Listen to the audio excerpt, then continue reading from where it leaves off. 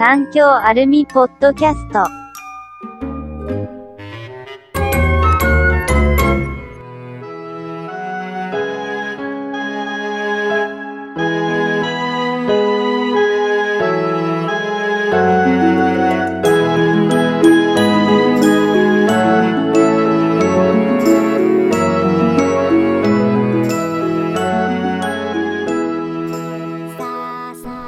สวัสดีครับคุณผู้ฟังผม F นะครับสวัสดีค่ะการค่ะ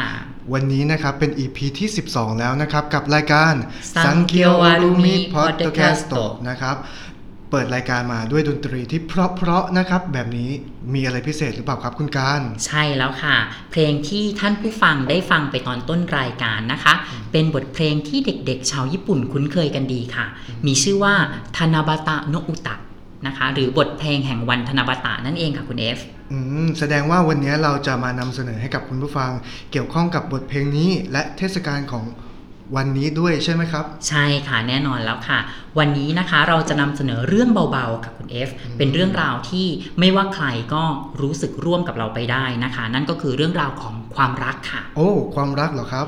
ใช่ค่ะคุณ F เคยมีความรักไหมคะผมเคยมีครับและปัจจุบันนี้ก็กำลังตามหาความรักอยู่ครับขอให้เจอนะคะถ้าพูดถึงเทศกาลแห่งความรักนะคะคุณ F นึกถึงเทศกาลอะไรคะผมนึกถึงวาเลนไทน์และไวท์เดย์ครับใช่แล้วค่ะดิฉันก็คิดแบบนั้นนะคะหลายๆคนก็คงคิดถึงวาเลนไทน์ก็คือวันที่14กุมภาพันธ์นะคะซึ่งเป็นวันเทศกาลความรักสากลนะคะทุกคนทั่วโลกรู้จักกันดีเลยแต่คุณ F รู้ไหมคะว่าในประเทศญี่ปุ่นมีเทศกาลเกี่ยวกับความรักอีกเทศกาลหนึ่งค่ะนั่นก็คือเทศกาลทานาบาตะนะคะตรงกับวันที่7เดือนกรกฎาคมของทุกปีหรือจำง่ายๆว่าวันที่7เดือน7นั่นเองค่ะอ๋อเป็นเรื่องแปลกใหม่มากเลยนะครับสำหรับผมและผมเองเนี่ยก็อยากจะรู้จักเทศกาลนี้มากขึ้นแล้วล่ะครับ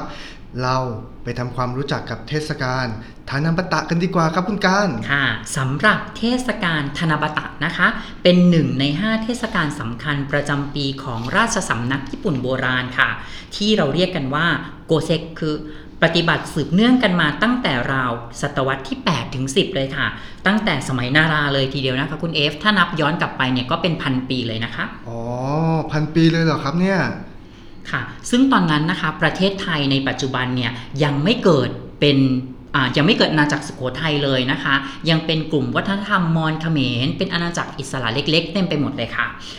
แต่ว่าแท้ที่จริงแล้วนะคะคุณ F รู้ไหมคะว่าเทศกาลทานาบาตะเนี่ยไม่ได้มีแค่ในประเทศญี่ปุ่นเท่านั้นนะคะทานาบาตะหรือที่ชาวเอเชียตะวันออกรู้จักกันในชื่อว่าเทศกาลแห่งดวงดาวเนี่ยยังจัดขึ้นในหลายประเทศที่ได้รับอิทธิพลจากวัฒนธรรมจีนโบราณด้วยค่ะเช่นในเกาหลี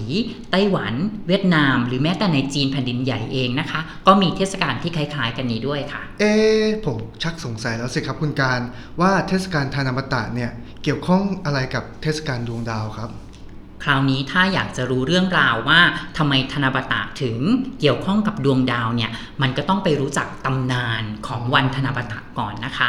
จริงๆแล้วเนี่ยนะคะเทศกาลเนี้ยนะคะเกิดมาจากตำนานโบราณเรื่องหนึ่งค่ะเป็นเรื่องราวของโอริฮิเมะหรือเจ้าหญิงทอผ้านะคะกับฮิโกโบชิหรือชายเลี้ยงวัวค่ะคุณ F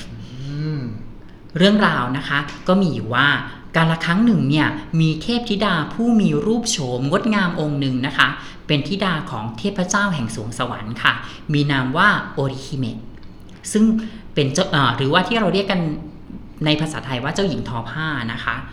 นางมีฝีมือในการทอผ้าได้วิจิตรงดงามมากเลยค่ะแล้วก็เป็นที่โปรดปรานของเทพเจ้าแห่งสวงสวรรค์มากเลยหน้าที่สำคัญของเทพธิดาองค์นี้นะคะก็คือการทอผ้าค่ะเพื่อนำไปทำเป็นอาภรณ์ของเราเทพเจ้าทั้งหลายค่ะทำให้นางไม่มีเวลาที่จะไปพบปะใครเลยนะคะถ้าเทียบกับเทพธิดานางฟ้าอื่นๆบนสวรรค์เนี่ยมีคู่ครองกันไปหมดแล้วนะคะแต่นางก็ยังไม่มีใครมาดูใจนะคะนางก็เลยรู้สึกเหงาค่ะพอเทพเจ้าแห่งสวงสวรรค์เนี่ยได้เห็นดังนั้นก็เกิดความเห็นใจในลูกสาวนะคะจึงแนะนำให้รู้จักกับชายเลี้ยงวัวค่ะหรือว่าภาษาญี่ปุ่นเรียกว่าฮิโกโบชินั่นเองนะคะซึ่งชายเลี้ยงวัวเนี่ยจริงๆแล้วเขา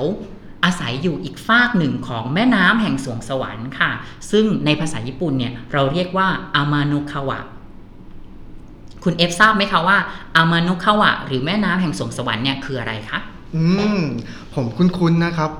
เรื่องราวที่คุณการเล่าให้ฟังเนี่ยมันน่าจะเกี่ยวข้องกับพวกดวงดาวต่างๆมากมายเลยใช่ไหมครับฉะนั้น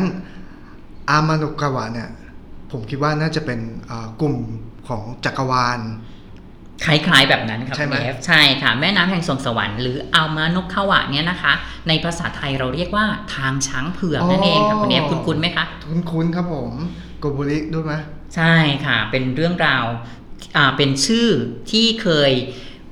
ได้ฟังในเรื่องของโกโบริกับอังสุมารินใช่ไหมคะคู่กรรมนั่นเองค่ะนั่นก็เพราะว่าทางช้างเผือกเนี่ยเป็นสัญลักษณ์แทนเรื่องราวของความรักของชาวญี่ปุ่นนั่นเองค่ะซึ่งทมยันตีผู้เขียนเรื่องคู่กรรมเนี่ยก็ได้รับอิทธิพลนะคะมาจากตำนานนี้ด้วยค่ะก็เลยเอามาแต่งในนิยายเรื่องนี้นะคะอ๋อ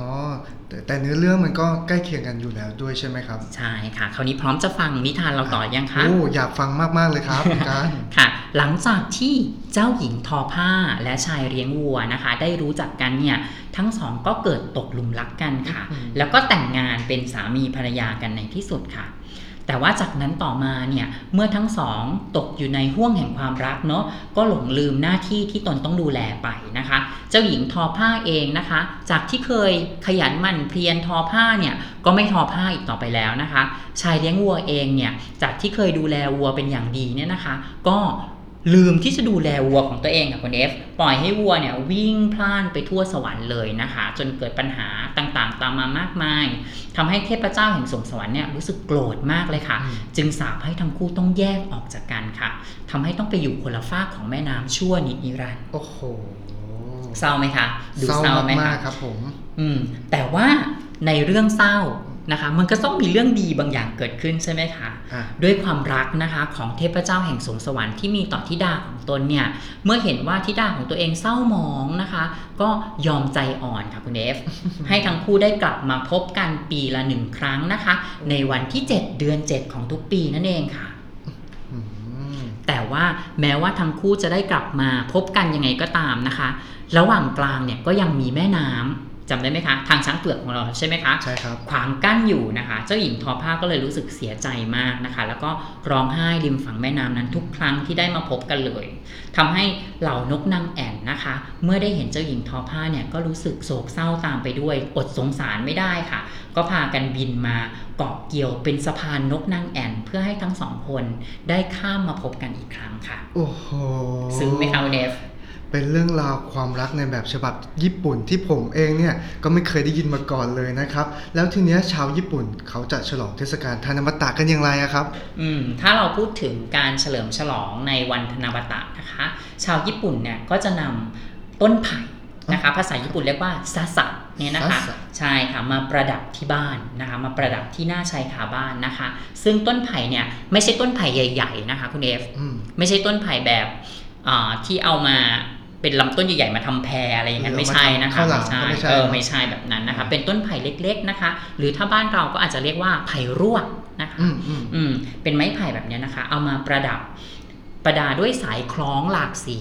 นะคะเป็นสัญลักษณ์แทนทางช้างเผือกนะคะหรือบางคนก็อาจจะพับกระดาษเป็นรูปนกกระเรียนแล้วก็ประดับประดาบ้างนะคะคล้ายๆต้นคริสต์มาสนะคะมองเป็นต้นคริสต์มาสในวัฒนธรรมตะวันตกนะคะแต่สิ่งสำคัญที่ขาดไม่ได้เลยนะคะคุณเอฟสำหรับเทศกาลทานาบาตะเนี่ยก็คือทันซากุหรือว่าโกชิกิโนทันซากุนั่นเองค่ะโอ้ไอ้คำว่าทันซากุเนี่ยมันคืออะไรเหรอครับคุณการมันเป็นกระดาษแข็งค่ะมีทั้งหมด5สีนะคะกระดาษแข็งเนี่ยจะเอามาตัดเป็นแนวยาวรูปสี่เหลี่ยมผืนผ้าค่ะเด็กๆเนี่ยก็จะพากันเขียนคำอธิษฐานที่ตัวเองอยากได้นะคะลงในกระดาษทั้ง5สีนี้นะคะแล้วก็นำไปแขวนไว้กับต้นไผ่ที่ประดับประดาไว้นะคะเป็นเวลา1คืนเพื่อเป็นการขอพรจากดวงดาวนั่นเองค่ะพอผ่านไป1คืนแล้วนะคะในเช้าวันรุ่งขึ้นนะคะก็คือเช้าวันที่8นะคะชาวญี่ปุ่นเนี่ยก็จะนำต้นไผ่นะคะเอาไปลอยน้ำค่ะแล้วบทเพลงที่ฟังไปข้างต้นเนี่ยก่อนเริ่มรายการชื่อเพลงว่าทานาบาตะโนอุตะใช่ไหมครับมันมีความหมายอย่างไรบ้างครับถ้าอยากรู้ความหมายเราลองมาฟังคำแปลกันดูนะคะโอเค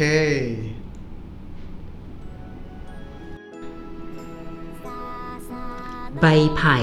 สะบัดพัดปลิวสวยต้นแขวนไว้ที่ชายคาบ้าน ดวงดาราส่องแสงระยิบระยับแวววาวราวกับเกล็ดเงินเกล็ดทอง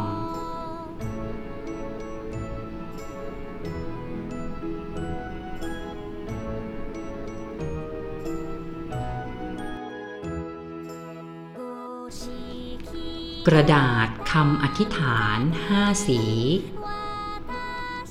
ฉันนี้ได้เพียรเขียนไว้ดวงดาราส่องแสงระยิบระยับนั้นไซมองเห็นคำอธิษฐานได้จากท้องนภา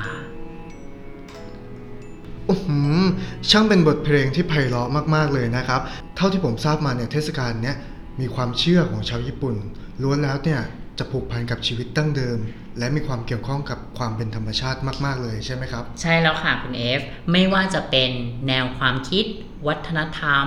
หรือแม้แต่ภาษานะคะที่สื่อออกมาของชาวญี่ปุ่นเนี่ยล้วนแล้วแต่มีความอ่อนไหวกับสภาพแวดล้อมรอบตัวมากค่ะชาวญี่ปุ่นเนี่ยมักผูกพันกับต้นไม้ดอกไม้สายน้ำดวงดาวนะคะสำหรับความรักนะครับความทุกข์ความสุขความเศร้านะครับทุกๆแง่มุมนะครับมันจะมีความงดงามซ่อนอยู่เสมอนะครับคุณการใช่แล้วค่ะสำหรับใครก็ตามนะคะที่ผิดหวังหรือเศร้ากับความรักนะคะหันมาทางนี้นะคะยังมีซังเกียวอารุมิพอดแคสต์เป็นเพื่อนทุกคนอยู่ค่ะสำหรับวันนี้นะครับผมและคุณการเนี่ยต้องขอตัวลาคุณผู้ฟังไปก่อนนะครับสวัสดีค่ะสวัสดีครับ